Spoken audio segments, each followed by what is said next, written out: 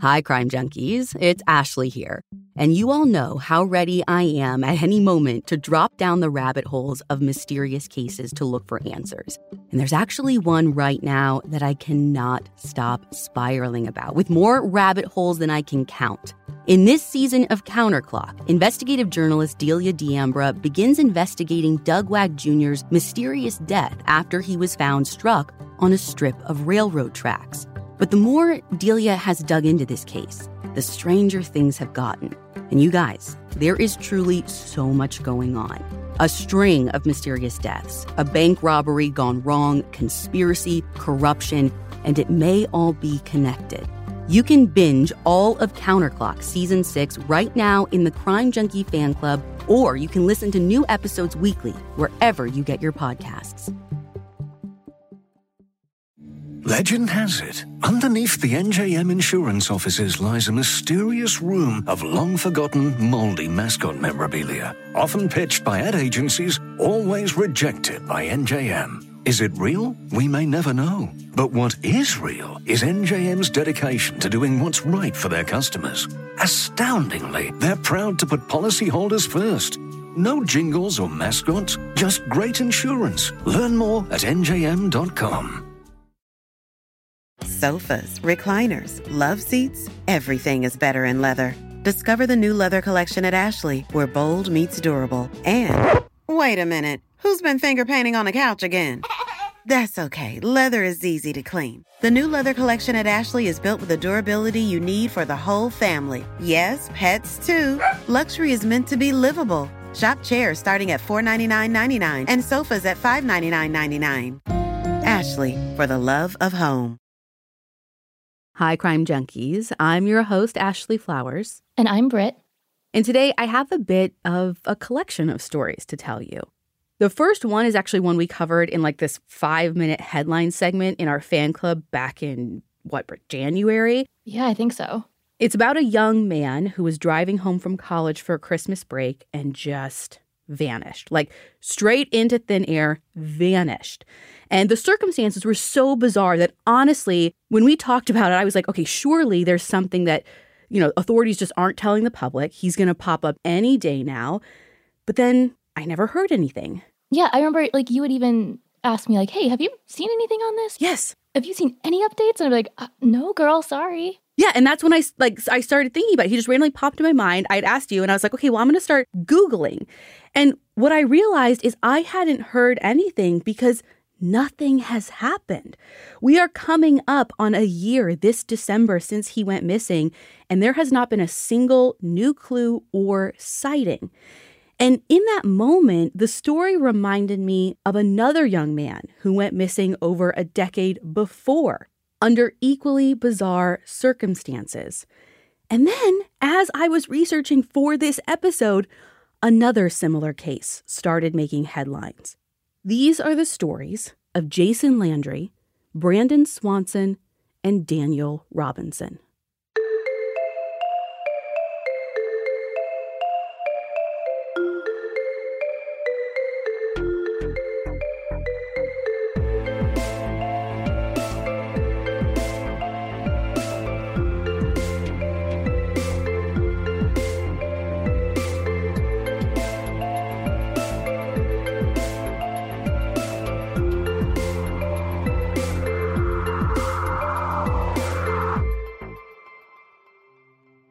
In the early morning hours of December 14th, 2020, 12:30, so really the middle of the night, a volunteer firefighter is driving down this pretty desolate road in Texas when he spots a car off the road.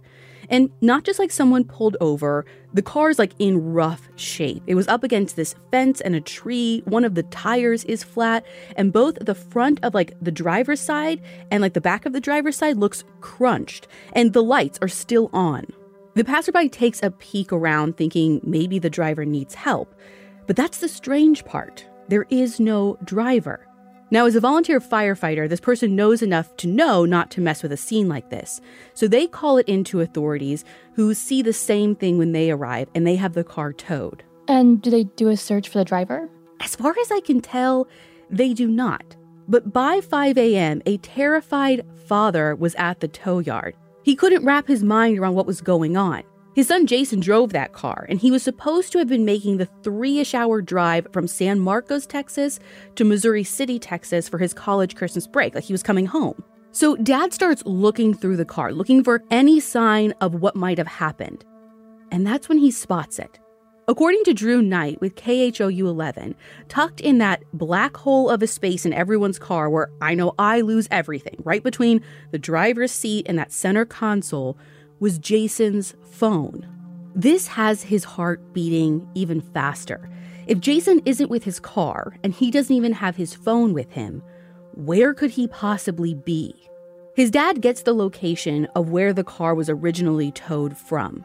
He pockets Jason's phone and immediately gets back in his car to look at the scene for himself. He told Yami Virgin for Fox 29 that he was the only person looking for his son at that point. And by 7 a.m., he was driving on the road that they pulled the car from, looking for any sign of Jason. And that's when he spots it. Clothes. Not in like a single pile, but spread out like in a trail. There's a shirt, underwear, a sandal, and then socks. And he knew when he saw those socks, they were Jason's, because his dad told Yami Virgin, quote, he wears funny socks. These were his son's clothes. The clothes he was believed to have been wearing the night that he left for home. Wait, did they not see any of this the night before when the car had been towed? Like, I think that would be a pretty big red flag. Right, like you have a crashed car, a missing driver, and a trail of clothes. Right, and like, yes, this is Texas, but it's cold there in the winter too. Like, this is concerning. Yeah, I mean, to me, again, I don't know if they just didn't see the clothes. Clearly, I think what the problem was is they didn't even bother to look. And if they would have looked, it is clear that this is someone more than just like fleeing to avoid a DUI. No one flees from a scene naked unless they are in distress. Well, and not even naked, like, it looks like he's shedding his clothes, you know? It's not like a pile. Like you said, it was a trail. Yeah, so there's plenty that should have signaled right then and there that something is very wrong, but nothing was done.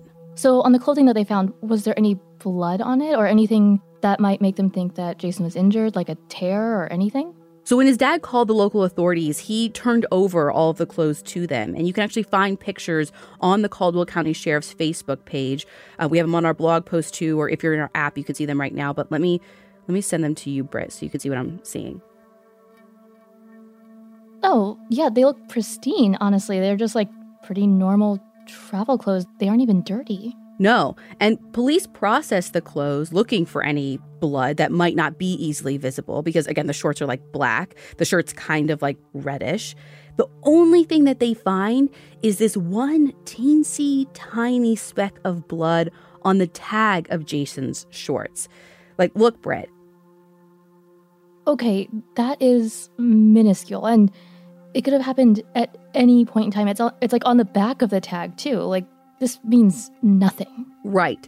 Investigators found no blood in Jason's car, so they're thinking that it, like you're saying, it's either completely unrelated or maybe it happened when he ran into some barbed wire, like that fence that his car ran into, or maybe he ran into a branch, or, I mean, literally, heck, if you had a bug bite and scratched it, like, that's what would come out. Like, who knows? Oh, for sure. So did they eventually do a complete search of this area? I mean, they clearly missed the clothing the night of. Like, what else could they have missed? Well, there was more searching done, and they all did miss stuff. They missed something huge.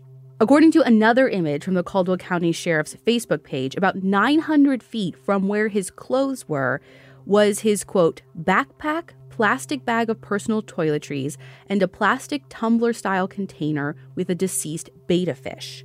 Okay, these are all huge red flags. Like, he brought this pet with him that's now dead. All of his belongings are here. You can't even argue that he had other clothes and changed if his backpack is there. I mean, I guess that's also me assuming that it has stuff in it and it's not found completely empty and void of personal items. No, it wasn't found empty.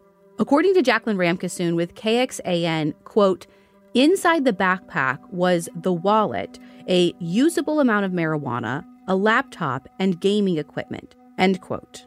Now, somehow in the early days, this got misreported that the backpack was, quote unquote, filled with narcotics, but that is absolutely not true. Again, it was just a small amount of weed, which open any college kid's backpack. Let's not get stuck on this because I don't think it means much. Right. Now, people on online forums have spiraled, wondering if he was smoking while driving or if he was and it was laced with something, but there has been no evidence that that happened. And I think people are just looking for answers in a place where there are few, but it can be distracting from the truth. So for the story, let's just completely put that aside for now, unless new information comes to light.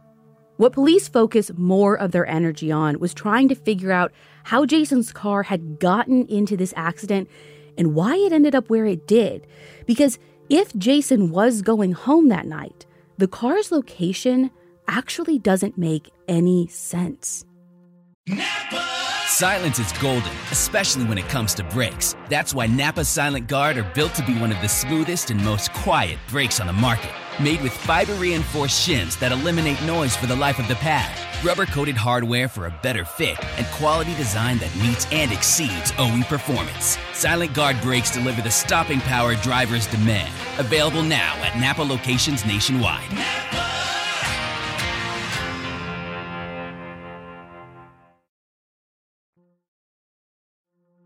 So we know that Jason was leaving school and heading home for Christmas break. Again, school was in San Marcos, Texas, and his parents' home was in Missouri City, Texas. Now, I have a screenshot of what that looks like when I mapped it out on Google. It's basically like a straight shot from west to east. Well, if you look at where his car was found when he hit Luling, Texas, instead of continuing on his path, he takes this almost straight northeast shot up and completely off track. Yeah, on the map that you have here, it's like a little arm that just spouts off in a completely different direction. Right, and it's not going in a place that reconnects to another highway. It makes no sense if you're looking at it. And actually, if you have time, John Lorden did this step-by-step walkthrough of this path with Jason's dad using Google Street View to see where his trip went awry, and it's pretty interesting. I have that video linked in the source material. But it seems like there was one spot at this busy intersection where Jason missed his turn. But I think it's weird that he didn't notice right away and turn around. He continued on that road for a while until his car eventually crashed. And even more interesting, he didn't crash with another vehicle. According to Rebecca Thomas for Fox 7, quote, "The crash has been determined to be a single vehicle crash, most likely from overcorrecting on the gravel road and spinning off the road. The rear driver's side corner hit a tree on the east side of the roadway, propelling the front driver's side into another tree and barbed wire fence. The car's rear window was broken as a result of the impact with the tree." End quote. So with even more questions than answers, authorities used the phone Jason's dad found to track his last movements, hoping that it would tell them more about what happened. And here's the breakdown they found. I'm just going to read it to you verbatim, as reported by KHOU 11. At 11:05 p.m., he drives onto Highway 80 and passes under Interstate 35 in San Marcos. He continues south, entering Caldwell County at 11:07 p.m. At 11:11 p.m., he was in Martindale, continuing south on Highway 80. He passes over State Highway 130 at 11:15. At 11:17, he was in Fentress, entering Prairie Lea at 11:19. Then the Stairtown area at 11:21. At 11:24, he entered Luling, still on Highway 180, which this is a typo, I think. It should be 80. And then it goes on to say, as he goes through the intersection with Hackberry Street, where Highway 80 becomes Austin Street, he quits using the Waze mapping application and begins using Snapchat on his phone. He then continues on Austin Street to the intersection with Magnolia Avenue.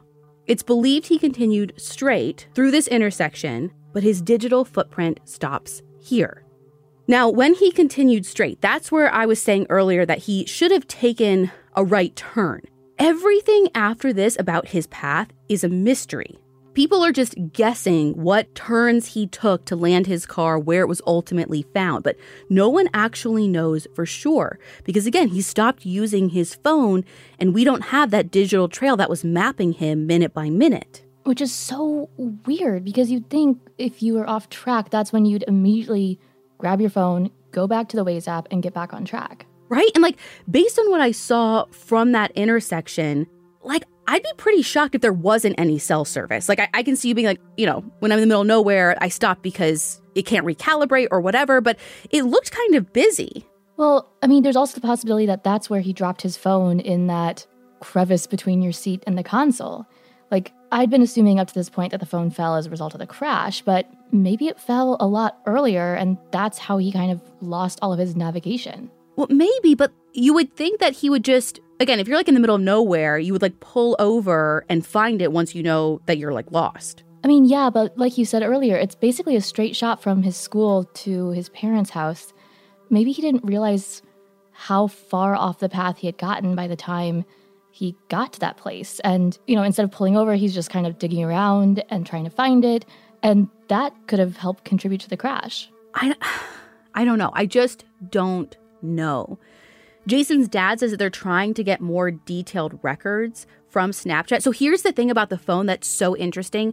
Again, they have the phone, but they can't actually like get into it. And this is something that every news outlet Jason's dad has talked to, he's like reiterated over and over. This goes back to our If I Go Missing file.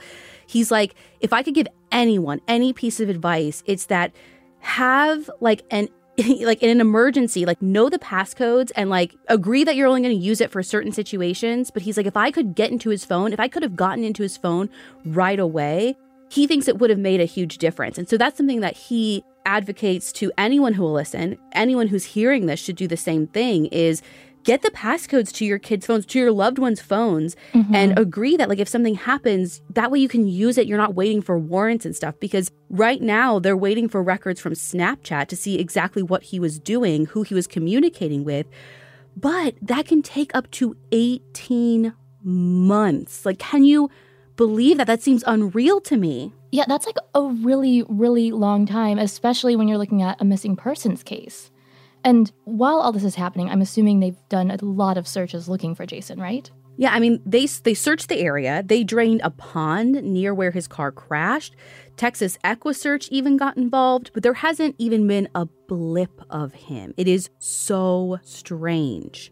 Jason's dad told CBS Austin that he thinks maybe Jason suffered a concussion. And that's the only thing that makes sense to me, too, with him like undressing, leaving everything behind. Okay, but how have they not found him yet? Like, you'd think he'd just been found out there in like delirious state or maybe affected by hypothermia. Yeah.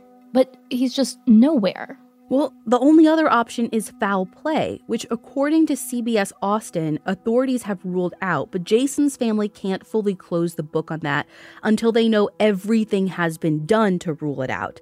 And there's still something that hasn't been done. What is it? A geofencing warrant. Okay. Basically, what his family is asking for is, I guess you can pull a warrant like for a specific area and a specific time. Again, where his car was found was kind of off the beaten path. And they're asking for a warrant to basically get all of the cell phone tower activity from that kind of remote space for the date and time that his car crashed and that he went missing. And that way they can see if there were any other cell phones in the area. Not saying, again, it might not be foul play, but those people could be persons of interest. They could be witnesses. Or if it is foul play, it could lead you to someone who was in the area at the time. Until they have answers, they are going to keep pressing law enforcement and keep looking for their son. They even have a search set for this coming weekend, which will actually be passed by the time this episode comes out. And I pray they get some resolution soon, because the alternative looks a lot like another case that I couldn't help be reminded of as I researched Jason Landry. And that's Brandon Swanson, whose parents have been going through the same hell as the Landrys, but for 13 long years. It was May 14th, 2008 at 1:54 in the morning when Brandon's parents woke up to an unexpected call from their college-aged son. Like Jason Landry, Brandon had just finished up his semester, and they knew that he was going to celebrate with friends. But Brandon had his own car, he was an adult, they didn't know why he was calling so late. According to Elise Weeds reporting for CNN, when they pick up, Brandon tells them that he was on his way home and he accidentally drove into a ditch. He can't get his car out now, so he needs them to come pick him up. And about how far out from home is he? Well, he says he's in Lind, Minnesota, and he and his parents live in Marshall. So it's not too far away. Like, Lind is just a little southwest, so not that big of a deal. And I don't know how cool Brandon's parents are, but, like, I can see my dad's face if I call him and my car's in a ditch. Yeah, this is, like, not a fun call to make. No, but, like, again, his parents are gracious. They both get out of bed, and they both get in the car, all while staying on the phone with Brandon. And he seemed normal, coherent. So even though he was leaving a party, I don't think his parents were like, oh, great, he's drunk, and that's what caused the accident. They say that he seemed totally fine. But here's where things take a weird turn. They get to the area where Brandon is supposed to be, and there's nothing. Like, I don't know if our city folk can grasp the kind of middle of nowhere country nothing I'm talking about, but it is pitch black, not a street lamp in sight, and they're so far out in the middle of nowhere, there aren't even other cars for miles. So they should be able to see his car headlights, but they can't. His mom told CNN that she was on the phone telling Brandon, like, we're flashing our lights. And he said he was doing the same. Like, she could even hear the lights clicking over the phone. But every direction they looked, all they saw was blackness. Where was Brandon? Brandon became frustrated with his parents in a way that I think you only can when you're 19, not realizing that all they're trying to do is help you. So he hung up on them. And of course, his mom calls right back. Tensions were high, and this is obviously frustrating because no one can understand what's happening. How are they both in the same place but not able to see each other? Brandon's parents are sure that they're on the road near Lind. Brandon is sure he's on the road near Lind. So why can neither see each other? Okay, this feels like it's going to take some weird supernatural turn, like they're operating in parallel universes or something. Girl, by the end, you're going to really wonder. But right now, frustrations are at an all-time high. Brandon finally says, you know what? I can see the lights in town. I'm just going to start walking that way and we can meet there. As he walked, he tried to continue explaining to his dad where he was. He mentioned running into multiple fences that he would have to navigate around or over. And at one point, Brandon tells his parents he hears water. And just then, Brandon says, oh, shit. And then, silence. Brandon's parents frantically call out to him from the other line, but they can't get any response. They try hanging up and calling back over and over. They told Nancy Grace when they were interviewed on her show that at a minimum, they were thinking, okay, if he doesn't pick up, we're going to see his flip phone light up, but they didn't. There wasn't a ring, there wasn't a light, there was nothing but the ringing on their own line. They keep looking for Brandon, driving up and down every dark road calling out for him, but there's no sign of him or his car. He's just gone. By 6:30 that morning, his parents report Brandon missing to the local authorities, and by 8 a.m., they're out searching for him as well. Wait, why did it take hours? Well, his mom told CNN that police were like, he's a college-aged boy, he has the right to go missing. Okay, but he actually called his parents asking them for help. I think he kind of didn't want to go missing. Yeah, clearly they all come to their senses at some point, which is why they start looking for him by morning. And this time, they have what Brandon's parents didn't. Daylight. But the daylight doesn't even help. They travel up and down every back road in Lind, but there is no sign of the car. That is until 2:30 the next day, when his car is found about 30 miles away from Lind in a town called Taunton. Wait, like it was moved there? I don't think so. They found it in a ditch, just like Brandon described. So he had been wrong about his location the entire time, and that's why they couldn't find him. Yeah, but no one knows how he got so turned around or why he thought he was in Lind. And I assume he didn't have any kind of GPS system like we do now. I mean, I know his phone didn't. Again, it's like a flip phone. I mean, in 2008, I had like a Garmin in my car, but I've never seen any kind of report of him having any kind of navigation. And either way, at least now they have a real focus point for their search. And by the way, this whole time, they're still trying Brandon's cell phone, and it's still ringing. It rings and rings like this for days while they search, until finally the phone dies before they can ever locate it or Brandon. With law enforcement search efforts coming up empty and eventually tapering off, Brandon's family leads the charge, organizing search parties almost every weekend and relying on volunteers to help them. On their website, thesearchforbrandon.blogspot.com, they detail each and every search. Sometimes they'll get 40 people out on foot or horseback in ATVs. One time in June, they got like 130 people and even had some searching from the air in powered parachutes. Texas EquiSearch joins in, and they even get dogs, which help them eliminate some areas and focus in on others. Like in September, it was noted on the blog that one canine indicated interest in a specific area. So are these tracking dogs or? No, by this point, which we're talking months later, these are cadaver dogs. And despite how much they search, every time they come up empty. And the searches aren't as easy as you might think. Let me actually read you a segment from the family's blog from 2010. Quote, "One of the main reasons why this is such a difficult search lies in the fact that the region receives nearly constant winds, which can come from any direction. These winds move scent from the source and deposit it into, quote, scent pools, such as windbreaks around farmsteads, tall grass in CRP land, and along ditches and creeks. When the dogs alert on an area of, quote, hot scent, it is often very difficult to differentiate whether we are near the remains or searching yet another scent pool. We also may be facing the difficulty of locating remains that have been moved and or scattered over a wide area. It is possible that predators such as coyotes, raccoons, and the like have scattered the remains. It's also possible that they have been inadvertently scattered or moved by human activities, such as farmers tilling their fields or baling hay or corn stalks. We also have some access issues. We can't search everywhere we would like to search. We are very careful to protect landowners' property and have generally avoided searching fields with crops in them, even though there is a fair chance that Brandon ended up in a field." End quote. Which, that last bit really intrigues me because didn't you say that he was telling his parents that he was, coming to fences and having to go around or even over them? Like, there's a really good chance he could have been on private property. I think at some point he likely was, but the most prevailing theory, at least at the time, according to Jenny Kirk with the Marshall Independent, was that he fell into the Yellow Medicine River. And then he got swept away? Well, no, here's what's weird. According to that same article, basically dogs tracked him to the river, then, quote, followed his scent away. So I guess the thinking is that he fell in, but then he was able to get out and walk away. But his phone was still working. Right. So to me, that means it couldn't have been submerged in water, right?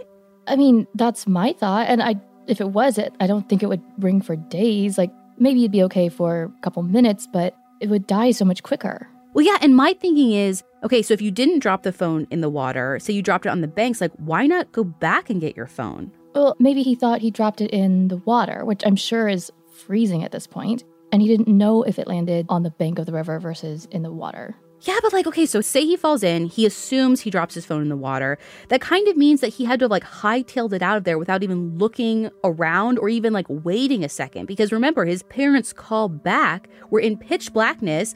You would have thought that he would have seen it light up if he waited. Or hear it or something, yeah. And again, even to me, waiting by the river strengthens your chances of being found, since the last thing you told your parents is oh, I'm hearing water. So did they ever find his phone? No. Even all of these years later, they've never located it. Follow-up question. Did they ever get the phone records to know if he was calling from where his car was found or somewhere completely different? According to CNN, his phone was pinging off a tower that was near where his car was found, rather than where he was telling his parents he was. Now, though many people have pointed to the river as the most likely option, according to that same CNN article, his mom, at least at the time, said that she didn't think that it was the river because apparently one dog tracked Brandon's scent from his car to an abandoned farm. Okay, so what are the odds that someone's actually out there? Like someone who did something to him? Yeah. I mean, to me, anything's possible, right? I don't think Israel Keys had anything to do with this, but when you know about the Israel Keys of the world, you do have to consider that it's a possibility, right? Yeah, completely remote, statistically almost improbable, but we still can't find him. So I don't know how you rule out. Again, they'd have to be waiting out there. It doesn't make a lot of sense. Honestly, it doesn't. And something that you said about the scent pools is coming back up for me, and that okay, there's this abandoned farm, and we know that scent pools can happen around structures, around farmsteads. A dog tracked to this farm, but it could just be a scent pool. We have no idea. Well, foul play or accident, his mom told Mary Devine with Twin Cities, quote, "Maybe I'm a terrible mother for this, I don't know, but I felt very early on, before the first 24 hours were up, that something terribly wrong had happened. It's a weird place to be because there's always a little glimmer of hope, but then I think, that's my heart, but my mind knows it's not going to happen that way. I talked to my daughter about it this summer, and I said to her, I'm not sure Brandon is going to be found in my lifetime. And she said, Mom, I don't think he's going to be found in my lifetime." End quote. Wow, that's a lot. Yeah. So you had said earlier that he had gone out partying after the end of the semester. It's weird that he was so confused about where he was. Had he been drinking a lot? Do we know any of that? Well, we know he was drinking, and actually that might have been the reason that he was on those back roads. There actually was a straight shot to his home on the highway, so plenty of people theorize that he was using back roads to avoid DUI checkpoints. But I keep going back to his parents.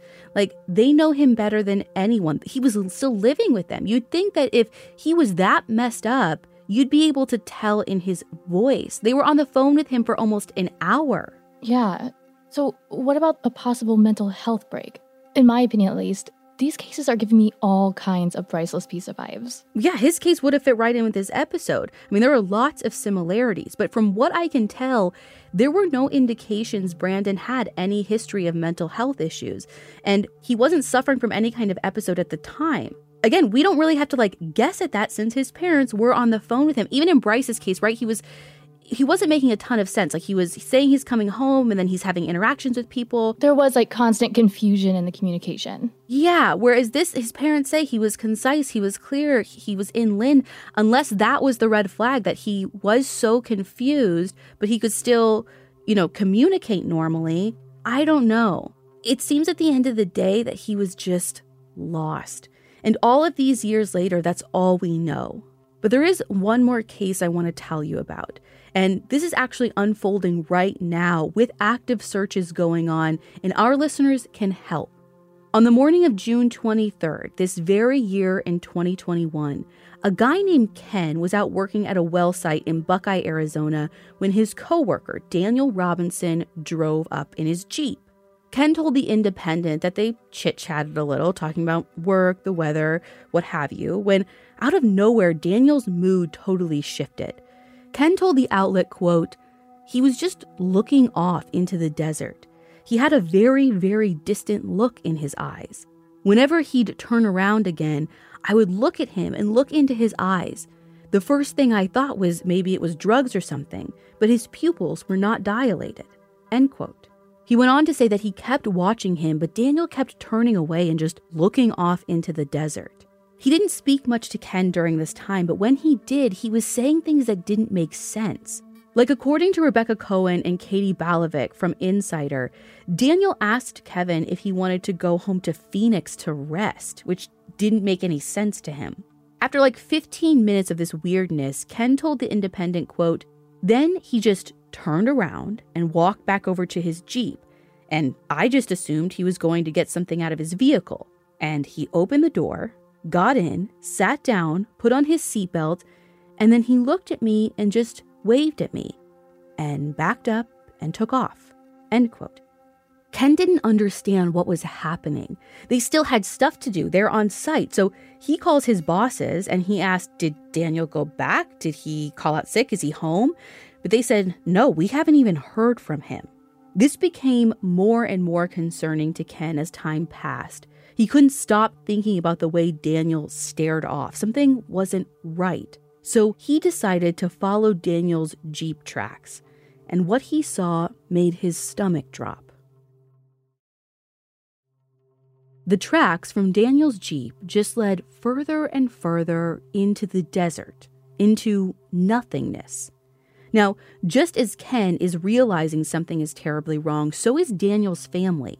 He normally checks in with them on a regular basis, but today he hadn't. And though Daniel is a grown man, he had recently been acting in a way that had his family really concerned. A police report recapped by Insider said that in the last few days, he had been quote-unquote off. But what does that even mean? Like the same behavior that Ken was seeing, or what? Well, a few weird things.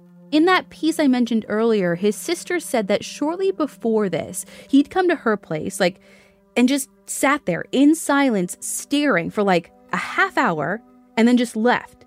And then there are reports from his dad that in the weeks leading up to this, Daniel was talking about some woman that he was in love with, but he couldn't have her, he couldn't be with her. He was kind of vague, it was weird. His dad's it didn't make sense. It wasn't his son calling him talking about any other girl. It wasn't adding up. And the very day he went missing, actually, his sister got a text from him about an emergency, but it didn't say what the emergency was. And then when she tried to respond or call him, he wouldn't respond back to her. I also found a report in The Independent about him leaving his apartment door wide open and disappearing for a time, though obviously in that instance he came back. And I tried finding out exactly when this was, how long he was gone for, where he went, because this incident specifically to me seems super relevant to his disappearance now. Yeah. But I couldn't find any more information. So with all of this going on, and now him disappearing from work, his father, who is across the country, by the way, is... Wait, you said he went over to his sister's house. Was he visiting recently then? No, so his sister actually is living in Arizona like him, but his dad was back east. Okay, and what about that girl he liked? I assume they checked with her. Well, that's a weird situation. So let me back up and tell you this a little bit. Yes, they looked into it, but the whole thing is just more evidence to everyone that Daniel was going through something, because the story with this girl is that he met her while he was working as an Instacart driver. And I guess he delivered food. She invited him in to hang out. I think she had some friends over. And then he ended up kind of becoming fixated on her. And she wasn't into it at all. But he had her number. She had given it to him, and he would text her. He would just show up. And finally, she asked him to stop contacting her, which he did do. So he was able to cut it off. And from what I pick up, no one seems to think this had anything to do with his disappearance, other than maybe showing distressing signs of his mental state before he went missing. Mm-hmm. So anyways, back to his dad knowing all of this, and now hearing that his son is MIA from work, his father calls police the very same day that Daniel's last seen. But he told Brooke Lee Howard from the Daily Beast that he was told he had to wait 72 hours before he could officially report him missing. Ashley Flowers. What year did you say this was happening in? This very year, 2021. We are still doing this BS? Are you kidding me? Yep. 72 hours. 72. Again, I'm used to hearing this in the 70s, in the 80s. I had no idea this was still happening on such a regular basis. I would even be semi-okay, grown person, 12-hour wait. Seems semi-reasonable. 72 hours? I'm sorry, no. Especially knowing the distress he was in before. Surely his dad's telling them the whole story. He's missing from work. Well, and on top of this, you have his family saying, hey, we aren't sure if he's okay. Yeah. A coworker has picked up on this already. Yeah. It's not just one person with a bad feeling. We have a group of people saying something's not right. Yeah. Let's do something now. And law enforcement saying, thanks for calling, call back in 3 days. Yeah, they wouldn't start searching right away. Though it is worth noting that same article, police say that they tried to make contact with him on the 23rd, 24th, and 25th. So again... Okay, so a wellness check, that's not a search. Exactly. And per the Daily Beast article, even on day 3, quote, at first, Robinson was hopeful they were doing all they could to find Daniel, as an officer with the department told him they were going to use a helicopter to search the area. Then there's a quote from Daniel's dad directly. Quote, he had gone out and searched the area. They were going to try and get a helicopter out there in the morning, end quote. The article goes on to say, quote, But the next morning, the officer called him back and told him the flight was canceled, end quote. Why? Basically, the investigator wasn't able to get it approved by his superiors because they said Daniel could go missing if he wanted. So that's when Daniel's dad came out, afraid that they had already lost so much valuable time. And he's already more worried because of one piece of advice that he'd gotten from police was to check Daniel's social media. They said, maybe he's posted something that will give you a clue where he might be. But when his dad checked his social, everything had been deleted. Well, that's super eerie. Yeah, but his dad doesn't know what it means. So on his own, Daniel's dad has organized searches of the area with volunteers. And this is where I was saying our listeners can actually get their hands dirty and help, because as of this recording, they're still looking for people. If you are in the Arizona area, the family has a website with more information where you can sign up to do searches. We're going to link to that in the show notes, link to that in the blog post for this episode. So far, he's been able to get people on foot. They've gotten dogs, they've gotten drones, and it took almost a month before the family got their first clue. Selma Reyes reported for the Arizona Republic that on July 19th, Daniel's Jeep was finally located. And it was found not by the search teams that had been scouring this area for him, but by a local rancher who owned the property that the car was sitting on. Much like in Jason Landry's case, the car looked like it had been in an accident. So where is his car found exactly? According to The Independent, just a few miles from where he left Ken the day he went missing. So how had no one found it yet? Girl, I don't know. The mystery surrounding his car activity is weird because that area was searched. But the car was in a ravine and police say that the terrain is so rough everyone just missed it? How do you miss a whole entire car? I don't know, but it's actually what they learn from the car that I find even more interesting, though. All Daniel's stuff is in the car. Wallet, keys, and wait for it, the clothes he was last seen wearing. Oh my God, just like Jason. Yep. Like I said, the car looked like it had been in an accident, more than just falling into this ravine. And what they learned from the car's data, I guess it had what people keep referring to as this like black box thing, the way that like planes have. What they learned is that the airbags went off. Someone was wearing the seatbelt when the crash happened, but they know that the crash wasn't as it was going into the ravine or even right before or even near the ravine at all. What do you mean?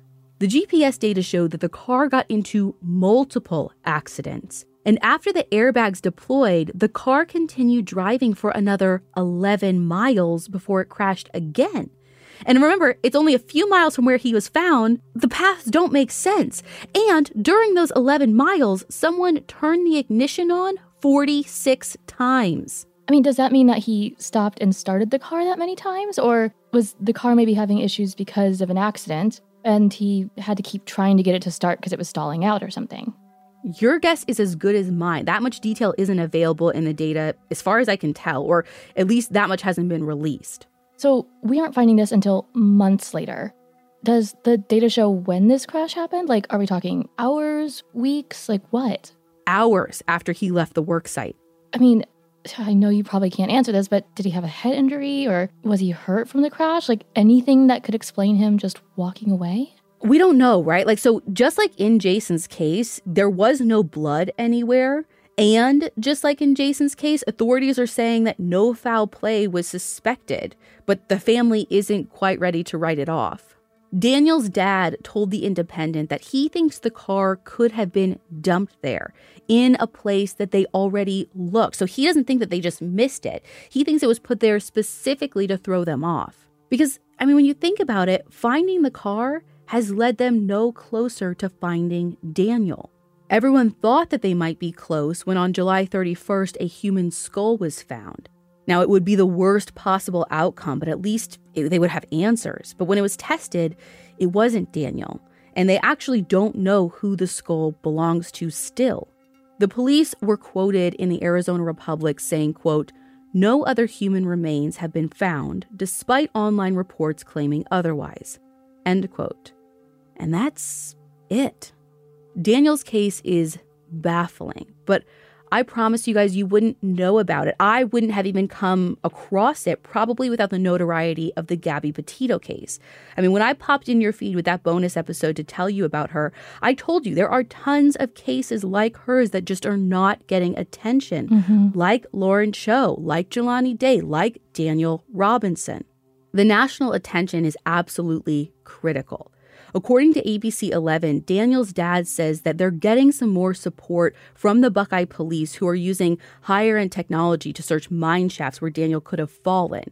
And he says he knows this is happening because of the public pressure. His dad has vowed to stay there till they find Daniel, and it's not been easy. In addition to the unimaginable pain he's facing in this terrifying and confusing time, he's also had to deal with people who are trying to harass him into leaving the area. He told Brooklyn Howard, quote, "I got people saying all kinds of things, like, I got your son, I'll break his legs, down to, we're watching you. We want to see some bloodshed. People don't know half the stuff I have to deal with, especially racism type stuff." End quote. Ashley, I just can't get over, like, how does this happen? How do they just vanish? And they're all so similar. I can't wrap my mind around it. And to never find anything afterwards, not a bone, not...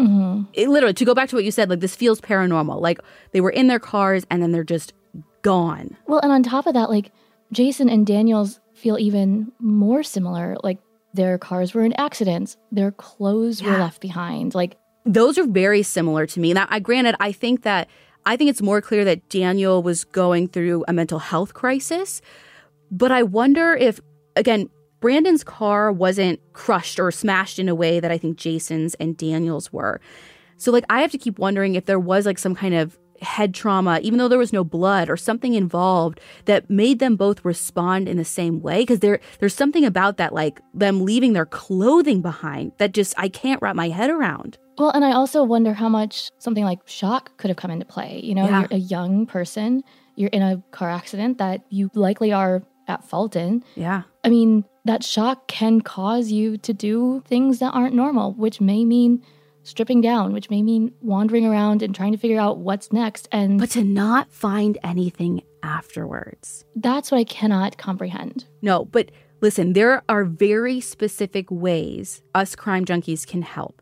Now, obviously, if you have information, I'm going to put the contact numbers for all of the agencies working each of these cases in the show notes and on the blog post. But if you want to get your hands in on Daniel's case, you can also, there's a couple things to do. First, sign the petition his family has started. They want the Buckeye Police Department to upgrade Daniel's case from a missing person to a criminal investigation, which will actually unlock more resources.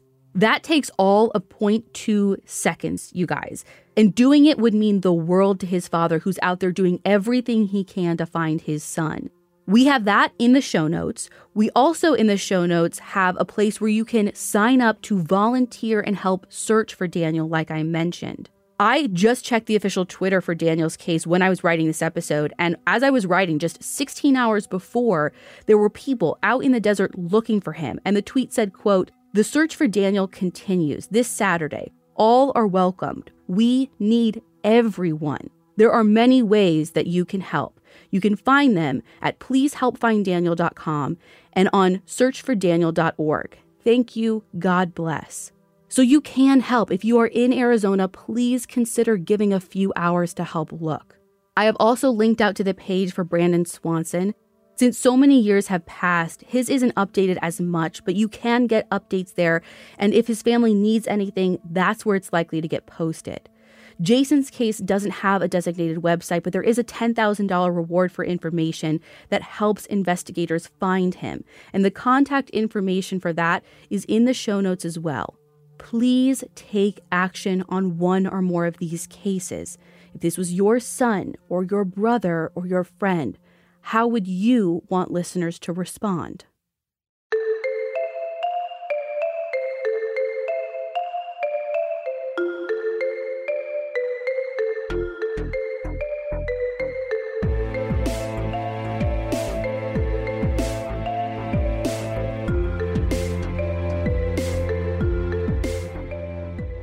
Again, all of the links you need that I just mentioned can be found right in the show notes or on our blog post, along with all of our source material. You can find that at crimejunkiepodcast.com. And be sure to follow us on Instagram at Crime Junkie Podcast. We'll be back next week with a brand new episode.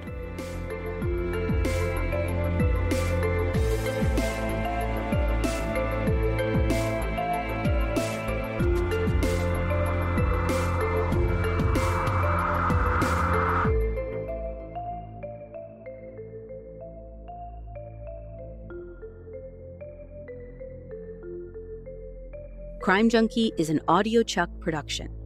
So, what do you think, Chuck? Do you approve?